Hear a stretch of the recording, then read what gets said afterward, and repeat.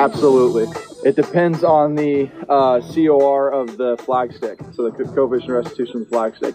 In U.S. Opens, I'll take it out, and every other tour event, when it's fiberglass, I'll leave it in and bounce that ball against the flag stick if I need to. All right, welcome podcast patrons to Leave the Pin In interview series.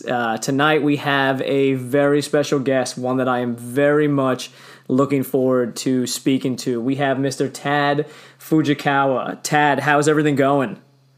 It's going pretty good. No complaints here. I'm just living the dream. And so, Tad, you're originally from Hawaii, right? But you're not there right now? No, I'm obviously born and raised in Hawaii. After I finished high school, I moved to Georgia to pursue my golf career. So I live in Georgia most of the year, and then, travel and play tournaments and that sort of thing. Where in Hawaii were you born? Oahu, right in Honolulu, like 10 minutes from the airport, pretty much middle of the island. And I've lived there my whole life, so it's really, really special. Very cool. I think we have a mutual friend of Tim at Oahu Golf Apparel, correct? Yes. Tim's a great guy. I've known him, I've known him since because he used to work at I think he was the assistant pro at this country club that I used to practice at when I was 14, 15 years old, I think. And it's really cool how he's doing such great things now. Yeah, he's such a positive dude. I sent him a random message once because I wanted to know if he made kid-size clothing, which at the time he didn't yet. And I said, my son just won his second golf tournament. I said, I told him if he won 3 in a row, I'd get him some apparel. And he was like, oh, dude, that's so sick.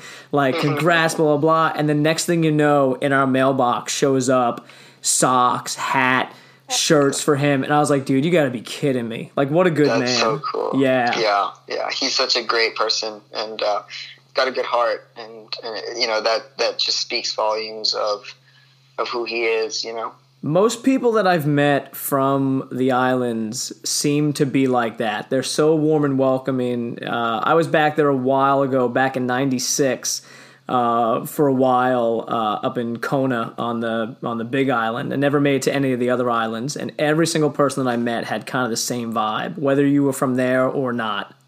Mm-hmm. Yeah, I think there's something about living on an island, and you're just isolated from everything. Literally your only way on and off the island is through an airplane.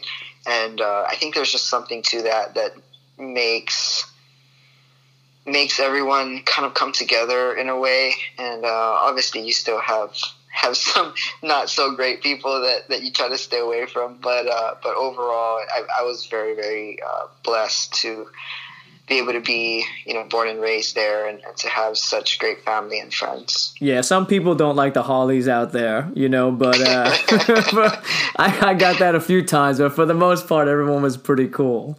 Yeah. And I think it might just be the Hawaiian Islands, Tad, because I grew up on Long Island and there were not many friendly people there. Well, I think that's a totally different situation. Yeah, I could not agree more. Trust me. So let's go back into your way back past a little bit. Can you kind of tell us a little bit of how you got actually into the game of golf and kind of what captured you within the game, from the get-go?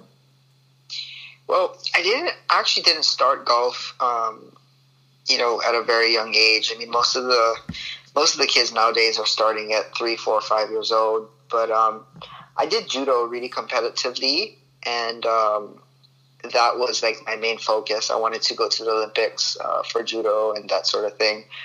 And then I actually took up golf to build my grip strength for judo, and that was right around 8 years old. And then at 11, I kind of had to make a decision on what I wanted to do and just, focus on one thing. And I think I was tired of training and I just devoted so much time and effort into judo. And I don't know, just something about golf just attracted me, I guess, in a way. And what's good about golf is you can literally do it for the rest of your, for your whole life. And I think there's something to that. And the game just brings out your true character. It teaches you so many life lessons. And obviously at the time when I was 11 and 12, I didn't know all of this stuff, but no, I mean, I'm just so glad that I've been able to do what I have and to meet the people that I've had the opportunity to come in contact with.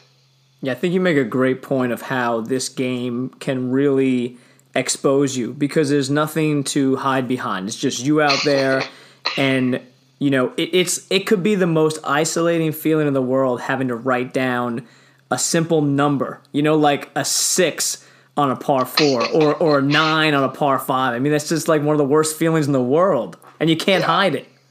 No, it's just one of the, like you said, it just exposes you, and but it definitely does teach you a lot, and I've been very, very thankful and fortunate to do what I have and to have the experiences, that I've gone through.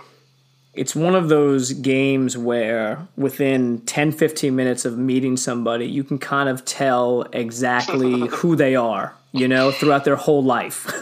Yeah, that's exactly right. It's kind of crazy. I mean, it really is crazy. Like, if you play with someone and within 5 or 6 holes, like, you can tell their personality, how they are, that sort of thing. And it's just crazy. It's such a great game.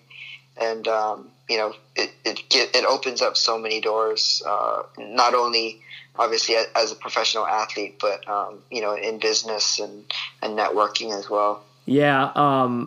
If you've got time for a quick story, and we never get political on here whatsoever, because honestly, I just don't care. Everyone that's in it is just a bunch of fools anyway, right? But I was talking with a well-known caddy who asked that if and when I tell the story, not to use his name or the people he's worked for. And I said, that's not a big deal. But it's 4 or 5 big-time golfers that if you heard the name, even non-golf people would know. And he's actually still out on tour now with another very well-known guy. And he got asked by Donald Trump about 3-4 years ago to caddy at Mar-a-Lago for a bunch of his friends. So within the first hole, he's caddying for Trump now. Within the first hole, Trump hits a ball into the woods. And he's like, go in there and find it. And he says, Mr. Trump, I can't find it. And he goes, all right, well, just drop one there for me. And he goes, okay. So he drops the ball. Trump hits it. It goes back into the woods again. Now the rest of his playing partners are about 100 yards away, right? He goes, drop another one. And he goes, okay. So finally Trump picks the ball up and puts it on the green. And he goes, look, Mr. Trump, I know I'm your caddy, and you've paid me to do this, and I'll do whatever you say. I just don't feel too comfortable with this. I guess they were playing for a pretty substantial amount of money.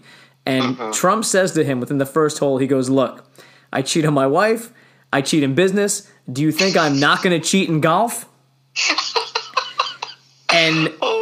And he said, as he's telling me this, he says, he goes, Dan, he goes, if I would have alerted the public to this 4 years earlier, maybe we wouldn't be in the situation we're in. I tell you what, it's crazy. I mean, that story is just too perfect. I just, oh my goodness, that is hysterical. Yeah, and you can't make this stuff up, because sometimes truth is just stranger than fiction. You just can't draw it up. That's just too perfect. I can't believe it. Yeah. And I mean, there you go. Within 12 minutes of playing an opening par 4, And so I said to him, so what score did he walk away with? He goes, oh, he made a par. Of course. That it sounds like, some of your drunk amateurs you would play with like on a Saturday or something, Yeah. They hit 3 balls in the woods and just put me down for a 4. Yeah. All right, so you had the distinction at the time of being the second youngest. Oh, actually, let's go even back. Let's go back before. You qualified for the 2006 U.S. Open. Yes. Okay. Where did you do your qualifying site at? Where was that?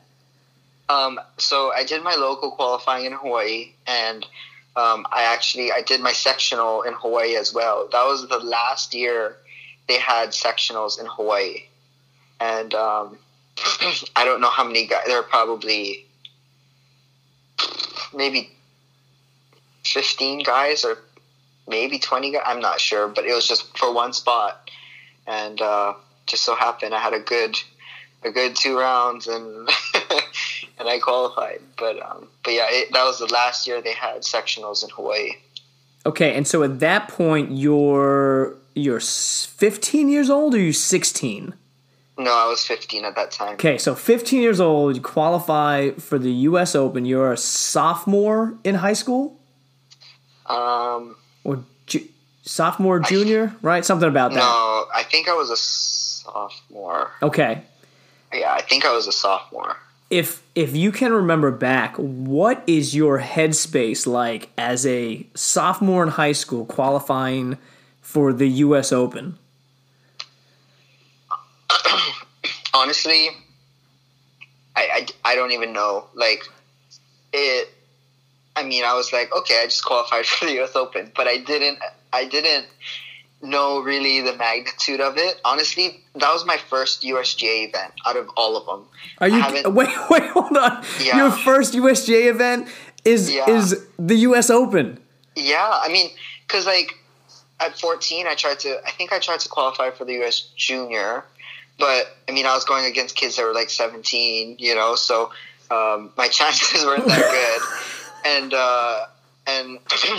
right around that time is when kind of my golf started picking up, like, 14-ish. And I started doing, pretty well in junior and amateur events and stuff. And, I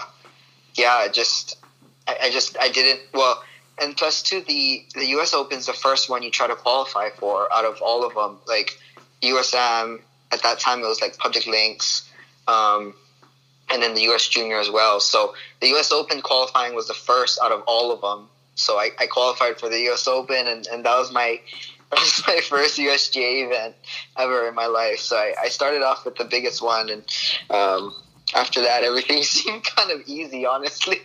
Yeah, it was like, okay, well, I've been on like the hardest golf course ever, and everything seems really easy. Yeah, just go big or go home, right? That's amazing. Yeah, it was crazy. Obviously, I didn't realize, and it definitely didn't hit me, how big of a deal it really was. But obviously, thinking back at it, it's pretty crazy. Who caddied for you? I think like one of my coaches at that time, like one of my coach's good friends.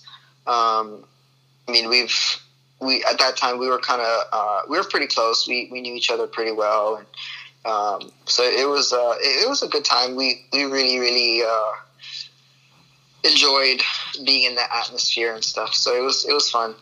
And that is, in terms of U.S. Opens, that was a memorable one. That was Ogilvy winning, and that's Phil sitting in the press conference after hitting it on top of the hospitality 10 on 18 into a garbage can and sitting there going, I'm such an idiot. Like, I am just such an idiot. And that's, it's still the major that has eluded him. Yeah. That was definitely his to win. He had it in the bag, and the craziest thing is I don't know why he hit driver. Nobody does. Yeah, the hole sort of a dog leg left from what I can remember, and you just kind of hit like a 2-iron or like a 3-wood out to the kind of to the corner, and there's no use for him to hit. Obviously for me, I think I hit driver because I wasn't hitting it long enough at that point, but it's yeah, I don't know. Looking back at it, it just blows my mind to think that why did you hit driver? but who knows? He's definitely done some amazing things, and I hope he does win the U.S. Open. He's been so close so many times, and he's a great guy. So it was I really wish him the best. Do you remember at all who you were paired with those first 2 days? Oh my gosh, I can't remember. Yeah, it's just a random. I mean, you've played so many rounds. I don't expect you. I just was curious. Yeah. I think it was Stephen Woodard and John Koskinen.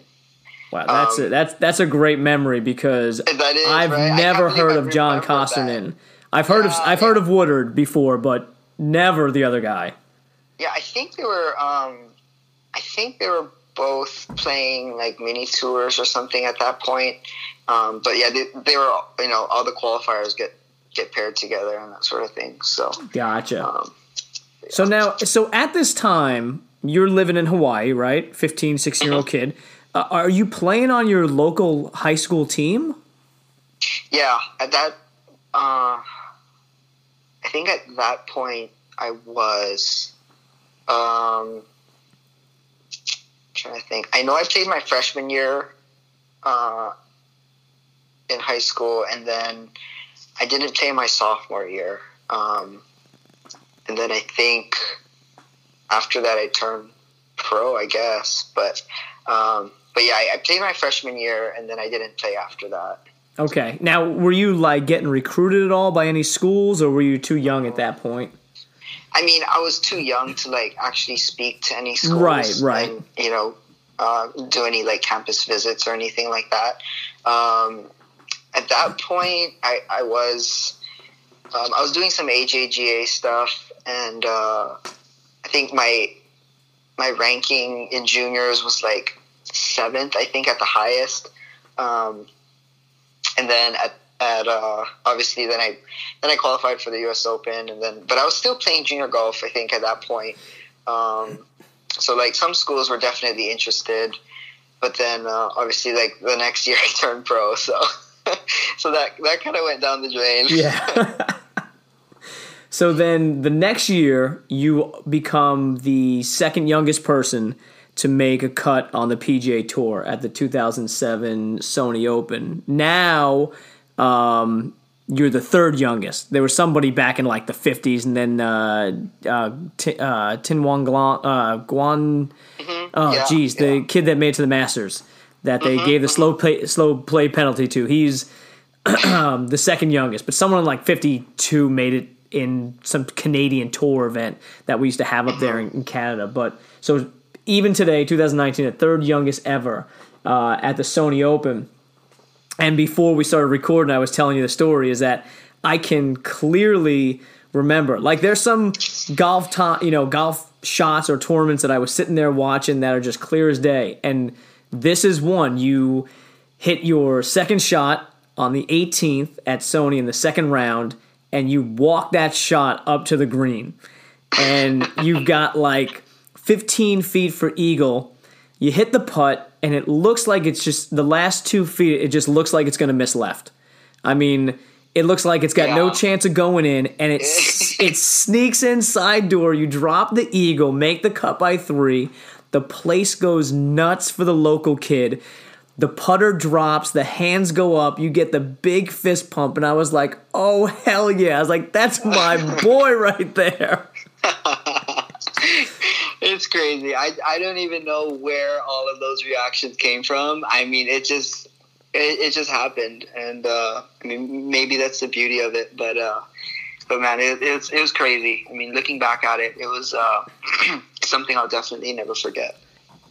Did you? Gosh, what was going through your head? Not at the time, because look, I get it. At the time, you just black out. Like those are just guttural reactions.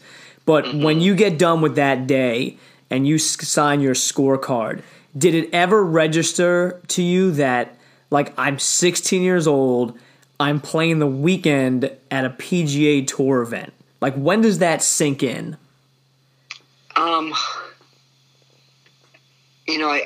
I think making the cut wasn't. I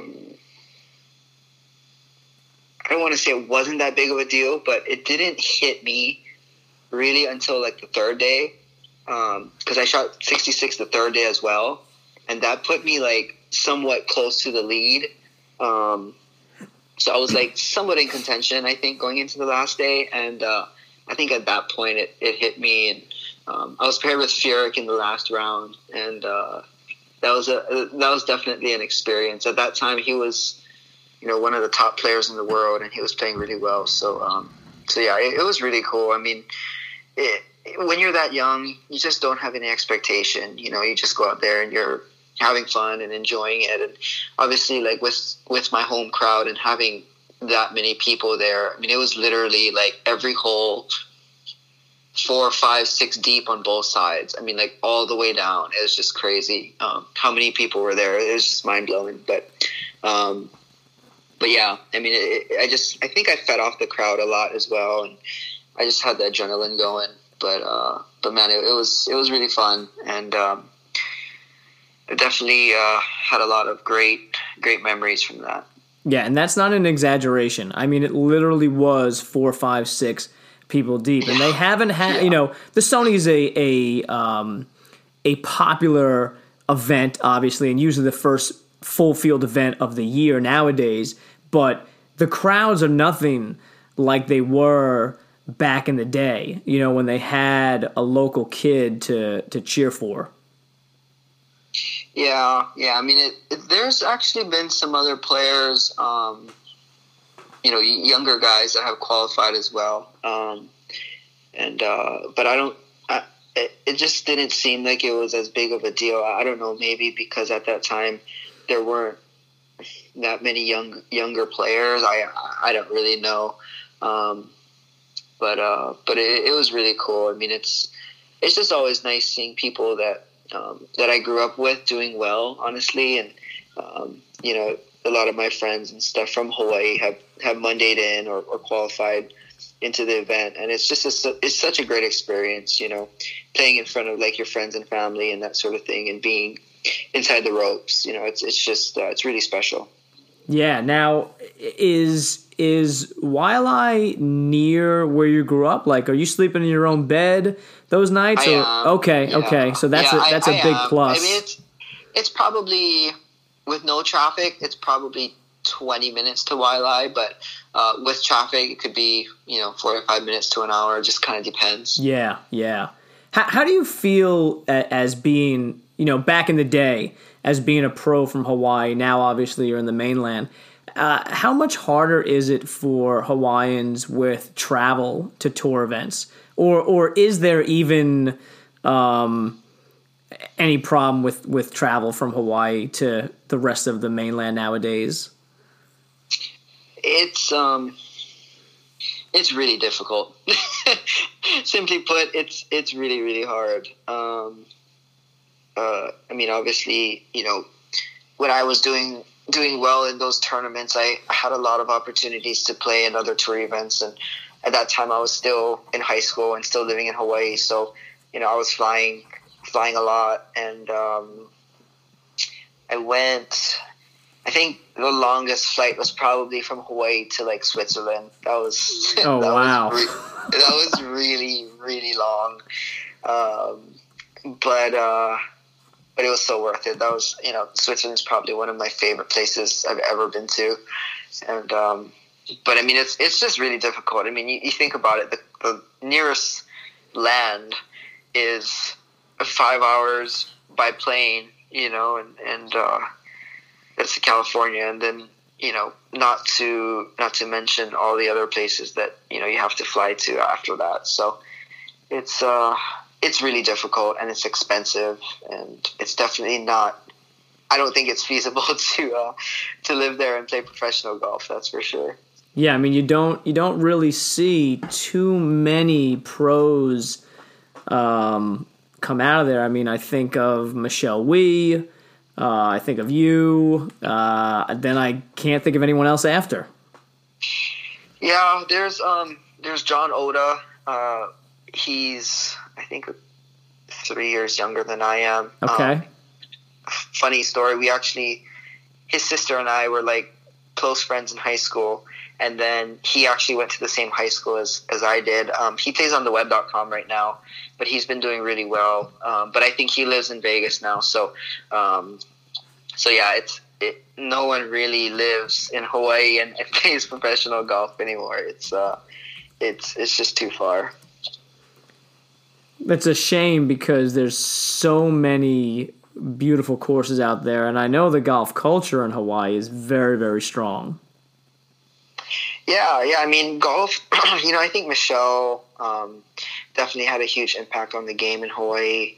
I mean, it's one of those things where having someone in the spotlight like that just opens so many doors for the next generation coming up. And obviously with Tiger Woods and everything, he's totally just changed the game. And kids 3, 4, 5 years old, are starting, and it's just a different kind of a different mentality, I guess, towards the game. But yeah, I mean, it's crazy because we do have so much talent in Hawaii. It kind of just sucks to be isolated, that far from everything. But I mean, there's some great talent, great golfers, and I'm just waiting for more guys to come up and start making big names for themselves. Yeah, without a doubt. So how's your game been as of late? Tell us a little bit about that, and do you have status on any tours, or what's kind of the game plan moving forward? So I really struggled with my game from 2011, 2012 to like 2016-ish. So for that period of time, about 5 years, I just totally lost my game. I lost my confidence. I went into pretty bad depression for a few years and had really bad anxiety, that sort of thing. But my game suffered at that point quite a bit. And then the past couple years have been better. I feel like mentally I'm in a better place. My golf is not ideal. I mean, obviously I'd like to be I don't have status anywhere. I've had status on the PGA Tour Canada, on the Mackenzie Tour for I think 2 years, and then I just decided not to go back. But yeah, I mean my game's okay. I'm just working at it and just playing mini tours and doing Mondays and just trying to work my way up. But yeah, it just takes a one good week and a little bit of momentum, and things can change pretty quick. So I'm hoping for the best. It's always crazy to me that golf seems like the one game where the way we view people is associated with the scores that they shoot or how well they play. Does that make sense? Yeah. It's like if you're playing well, like you're an awesome guy or you're an awesome girl, you're a great person, you're the savior of the world, and we want to hear exactly what you say about everything.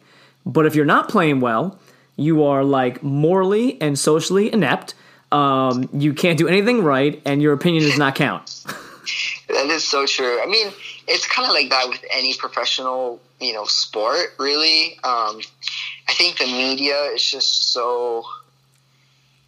it's so into like comparison and results and how well you're doing and that sort of thing. And it's just, there's just so much more to that. And I personally had to learn that because all of my worth came from my golf, and the results that I had. And shoot, I was doing pretty well for a while there. And, when all of that went away, it's like I had nothing to live for at that point. And it was hard on me. I mean, I had so much, I don't want to say pressure because it really wasn't from other people, but mainly just myself. I had so much expectations and that sort of thing, and I just had to learn how to kind of let it go. And obviously it took me a long time to learn that, but yeah, I mean, it's just one of those things you just kind of grow up and all of that stuff, and it's with golf you just learn all these things just by playing it, and I think that's why it's such a great sport.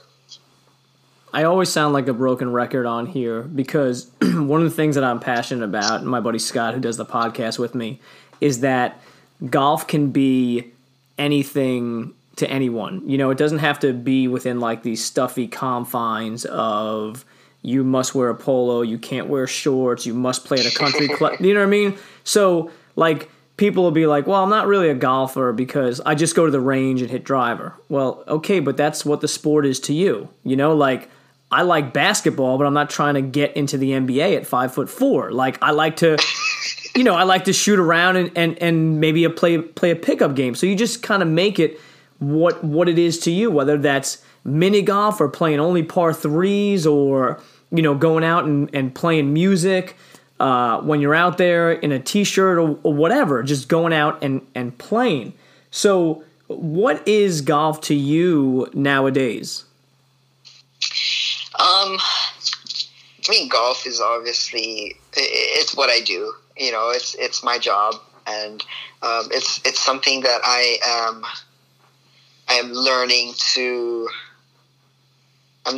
enjoy again, which is kind of a nice thing. For a while there, I lost my love for the game, and it was difficult, you know, forcing myself to go and practice and get out of bed and do all that stuff. But I mean, now it's I feel like my purpose is different. You know, I want to make a difference in the lives of other people, and I feel like I can use golf as a platform to do so, and you know, to share my story and that sort of thing. It really means a lot to me, and to be able to make a difference. You know, it's something that I'm very, very passionate about, and I feel like golf can do that for me and for other people as well. So yeah, I mean, obviously, like, results are important, and that is something that no doubt is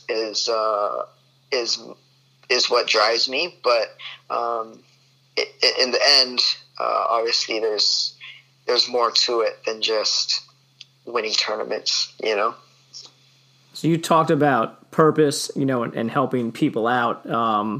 And most people know, and most people that listen to this podcast are going to know that you have a pretty big Instagram following and that you're very active on social media.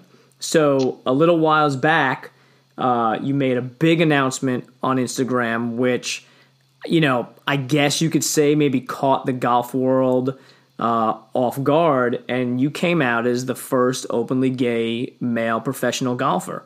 I guess my first question is, what was the mindset of using social media to let your fans and kind of fellow people in the industry know that?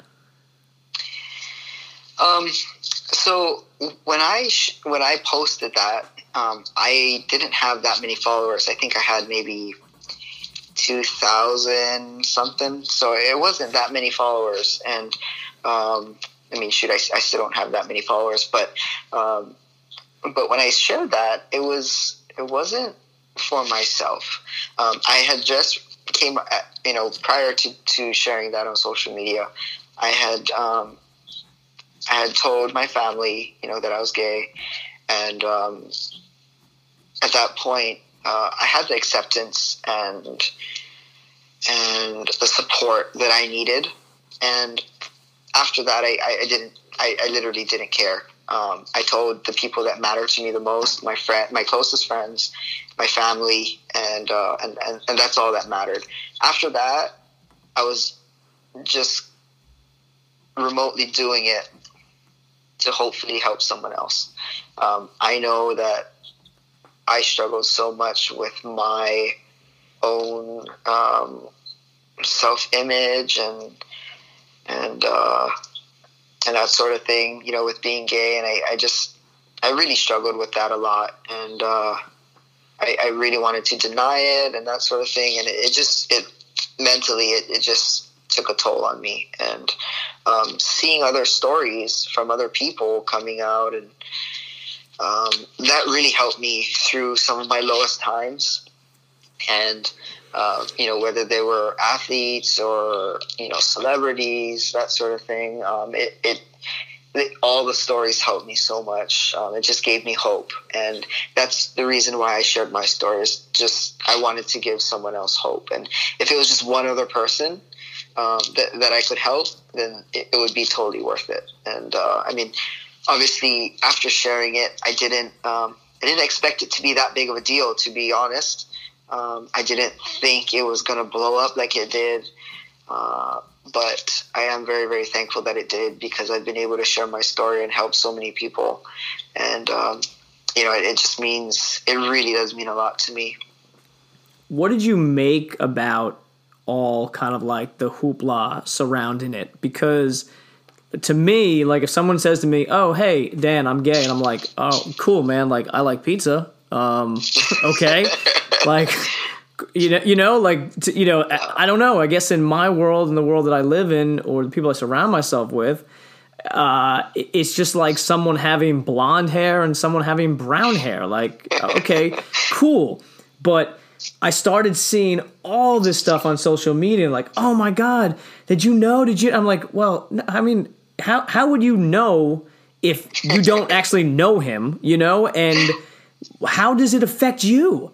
So what was your first impression when you started to see all these mainstream media outlets reporting it, and then Golf Digest wanting to do a story, and like ESPN picking it up and stuff like that? Yeah, I mean, honestly, obviously it was a definite shock to the golf world, and to the sports world, I guess. But most of the stories were all very, very positive. I mean, maybe it was a surprise to some. I don't really know, but most of the stories were very positive. Most of the comments that I saw, which I try not to read, but I just can't help myself at times. Honestly, most of the comments were very positive, and you get the handful of comments that are like,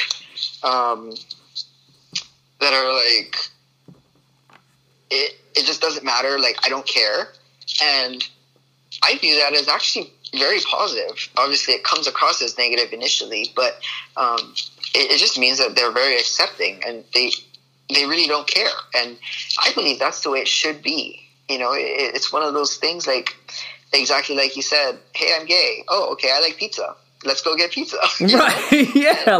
And really, okay. that's exactly how it should be. And obviously, the society we live in has become a lot more accepting towards that. And mostly everyone, around me has been very accepting of it, and very supportive. And not that I was looking for any of that, but it gives me a lot of hope to know that, hey, I think we're all moving in the right direction. And obviously, like, you get the handful of people that disagree with the way we are, but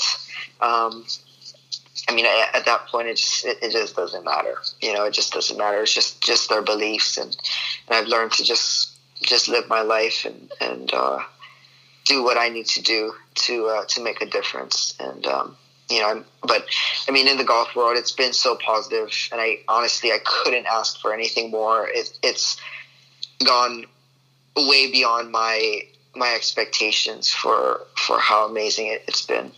Have you received any,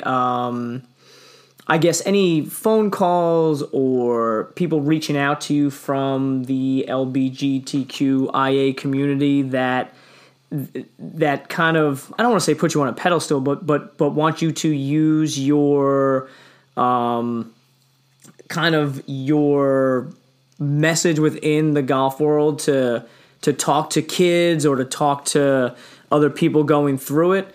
Like, has there been anybody or even people in your direct messages that have come out and said, "Hey, Tad, like, thank you so much. This is helping me," or things along those lines? Mm-hmm.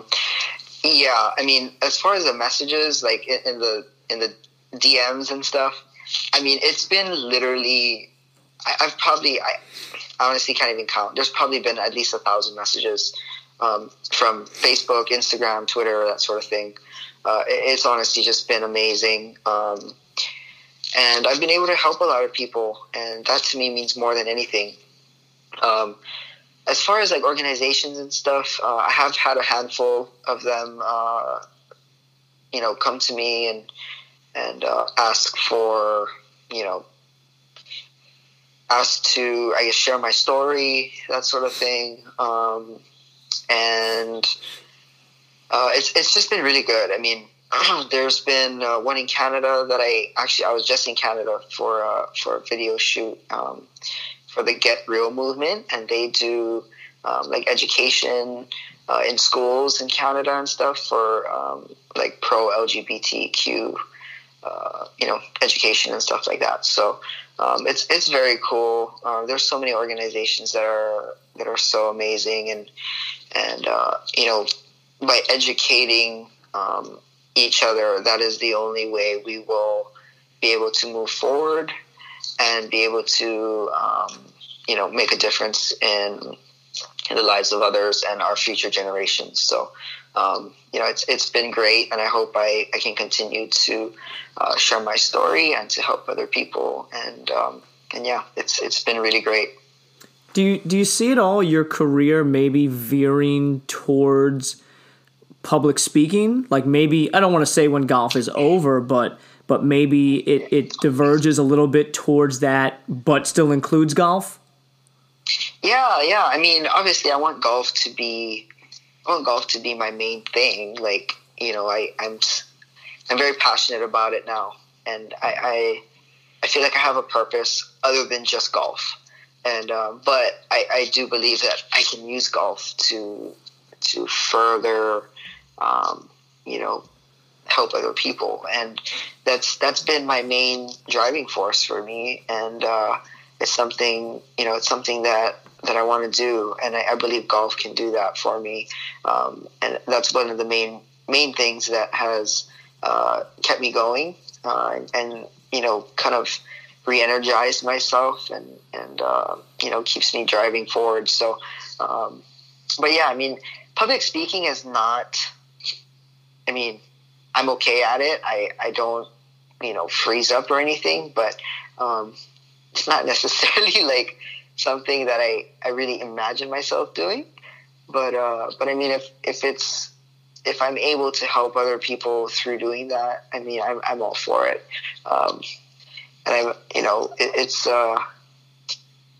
in the LGBTQ community, being able to share our stories and to just to help educate other people. That's how we're going to keep moving forward, and just, I think it's definitely just going to help our generations to come, our young kids and stuff, and just to feel accepted and loved, and that's what it's all about. Yeah, because nobody knows more about what it feels like than the people actually going through it. Yeah, that's so true. That's so true. And the thing is, everyone is so different. All of our experiences are different. Between our family and our friends and sports, being an athlete, and all of our stories are so different. And being able to relate to someone else in that way it's something that it's very inspiring and empowering, and it gives us hope, and it helped me to accept myself, and I think that's something that's so important. Now you're down in and around the Sea Island area, correct? Mm-hmm. Yes. So I know that area. And that is a very older, white, very upper class population. What has, or what was the reaction there? And again, like, I apologize because personally I feel so stupid asking a question like that. Like, what is the reaction? But I have to put myself in the shoes of the people that are listening to this.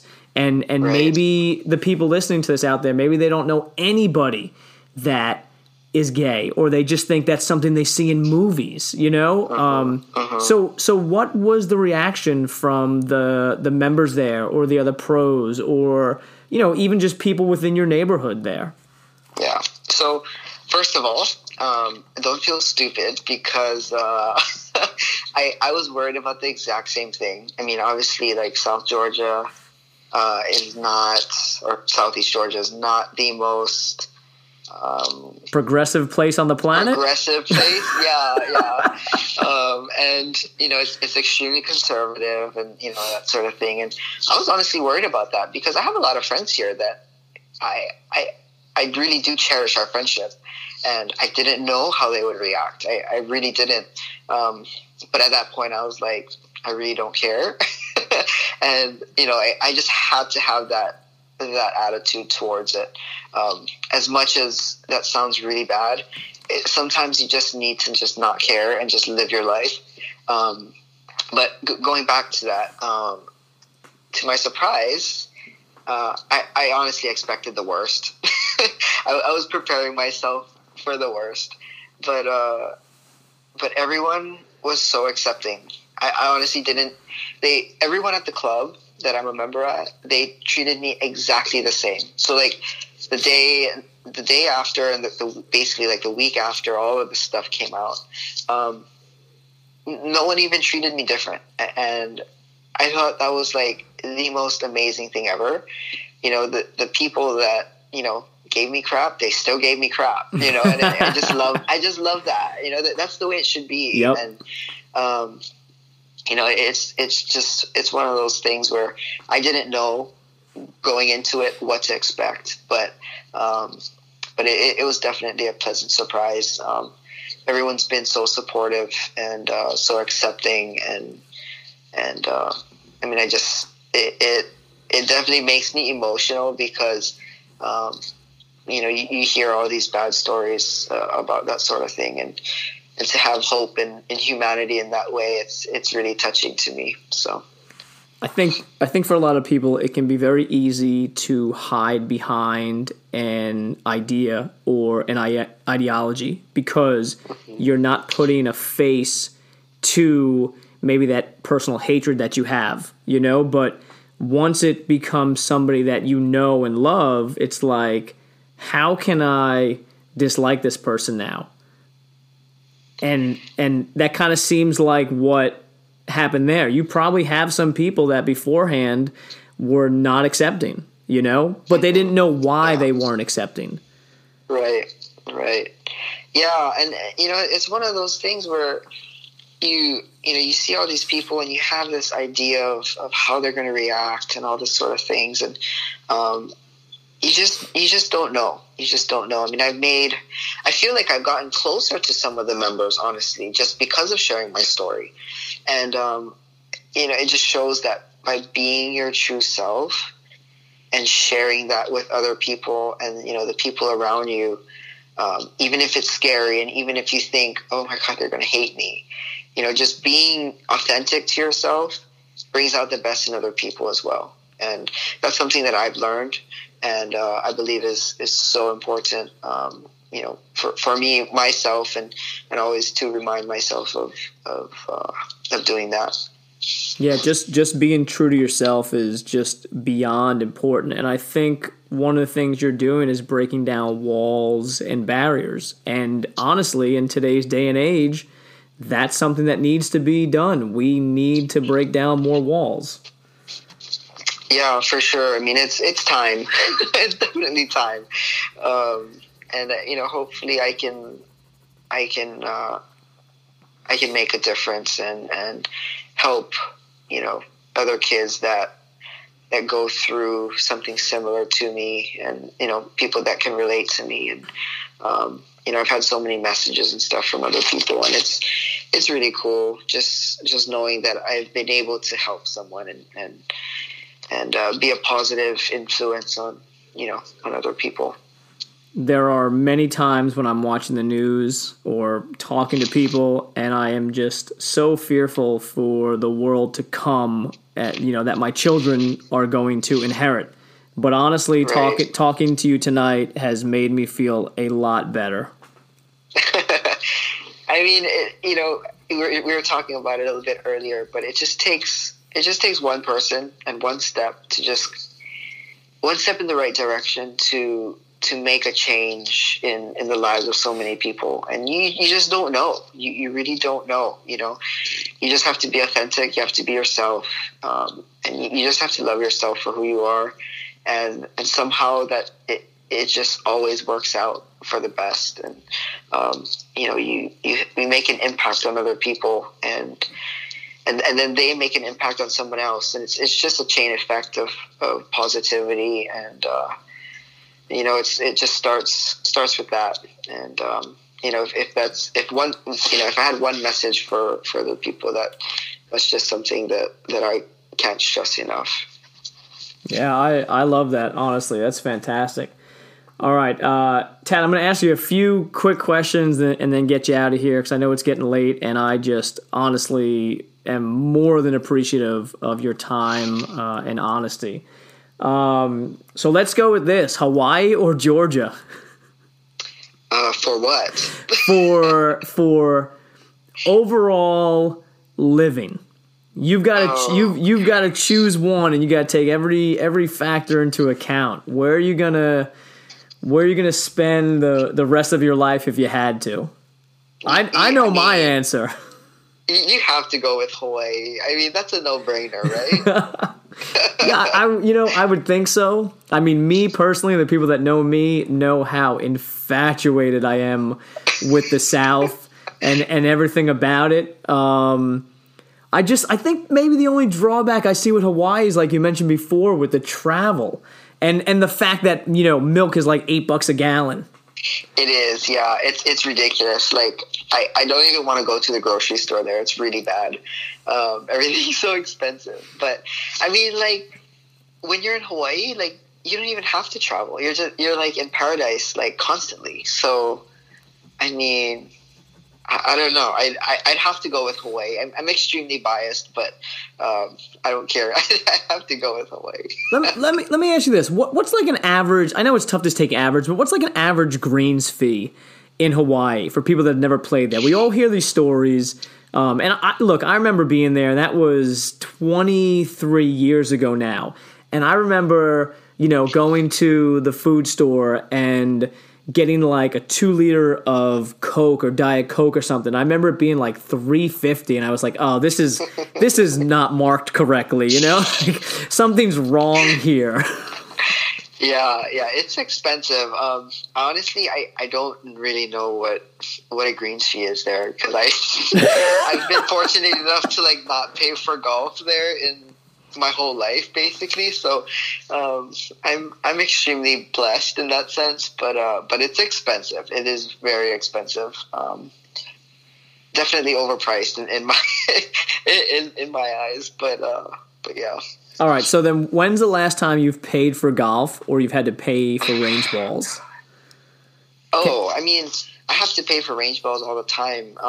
When playing, doing qualifiers and stuff. Most of the Mondays you actually have to pay for practice rounds and stuff like that. So probably like a couple weeks ago. I feel like that's the biggest nickel and dime scheme going. That's like flying a budget airline and they charge you for peanuts. I mean, someone's got to make money, I guess. Yeah, I guess so. I feel like if you're an actual professional that has played on a real tour, not like look, I could go on Instagram tomorrow and say, "Hey everyone, I'm a golf pro," and and all of a sudden I'm a golf professional. But like if you've got status somewhere, or you've played before, or you're the second youngest to ever make the cut in PGA Tour history, like I feel like they should just give you a card with your face on it, good till eternity, and you just show up anywhere that golf is played and you just flash it, and it's like universally known that you don't have to pay anything. I mean, that sounds amazing. Like, why didn't anyone come up with that earlier? Like, maybe we can patent this, and you can take me along for the ride for some free. That's the best idea I've ever heard. I mean, man, that's funny.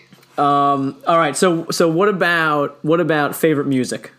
What are you listening to nowadays? What's getting getting play?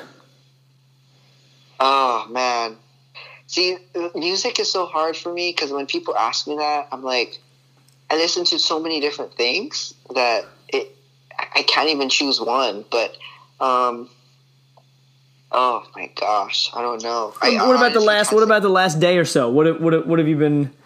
Okay, so spending the last day or so. Okay, I've been listening to Ben Platt a lot. He just came out with his first album, and I think he's gay, so he's a part of the LGBTQ community as well. So it's easy for me to relate to a lot of the songs and stuff. But it's his. I think to me his album and his lyrics is just so relatable, and it's definitely got me in my feels. But man, I don't know. I listen to so many different artists. It just depends on. It really just depends on my mood. But yeah, understood. Understood. All right, 2 more questions. Hawaii-centric question. Jack Johnson, Hawaiian or not? Of course he's Hawaiian. I mean, he's not like native Hawaiian. No, I know, but is he accepted as Hawaiian? Heck yeah. Okay. I mean, I think so. I don't know. I can't speak for everyone else, but in my eyes, I believe he is. I mean, he. I would say yes. Simple as that. Cool. All right, last question. How about some of your favorite courses? In Hawaii? Anywhere. Yeah. Oh, that's a good one. That opens up a can of worms now. Ooh, that's a good one. Okay. So Hudson National in New York is probably one of my favorites. Okay. Yeah, that's funny. My buddy Scott and I have played that. And someone on Instagram, I can't remember who, just had that in their story. And I was like, "Oh, dude, the course is sick. What'd you think about it?" And he was like, he's like, "My favorite course ever." Yeah. I wouldn't say it's my favorite course ever, but it's definitely my top 3. It's just, the property is just unbelievable. And the way the layout is, it's crazy. It's such a great place, and the atmosphere you're in, it's so like secluded from everything else. So it's really cool. And then I really like Tacoma Country Club in Washington State. That's a sweet spot. It's so cool. I think there's a lot of or quite a few Web.com and PGA players there that are members there. It's a really cool spot. And then probably top 3. I think the last one I would say is Switzerland. They play the Omega European Masters there, and that course is just unbelievable. I mean, the course itself is kind of quirky. There's some weird holes, but the views, it's just breathtaking. Like it's like literally heaven on earth. Like it's insane how beautiful it is. So that's probably my top 3. So I noticed that nowhere in the top 3 was there a course in Hawaii or a course in Georgia. No. I think it's because I just play. Like, I played too many courses in Hawaii, and then I understand. I played too much in Georgia as well. And Understood. Everything kind of just. There's nothing. I mean, there's a few like special places, but overall, just like the course itself, I'm like really picky about layout as well. Like, I don't like really weird holes or stuff like that. So, but yeah, I don't know. It's just those 3 are definitely my favorites. Yeah, those are standouts. Yeah, for sure. Gotcha. Well, Tad, look, it's been informative. It's been enlightened, and I truly hope that the listeners out there got as much out of it as I did, and I cannot thank you enough for your time. Thanks for having me. I really appreciate it, and I'm so thankful to be able to have this platform, to share my story and hopefully help others as well. So yeah, thank you for having me, and it was great talking to you. Without a doubt. All right, have a good night, buddy. Thanks, you too. All right. Bye-bye.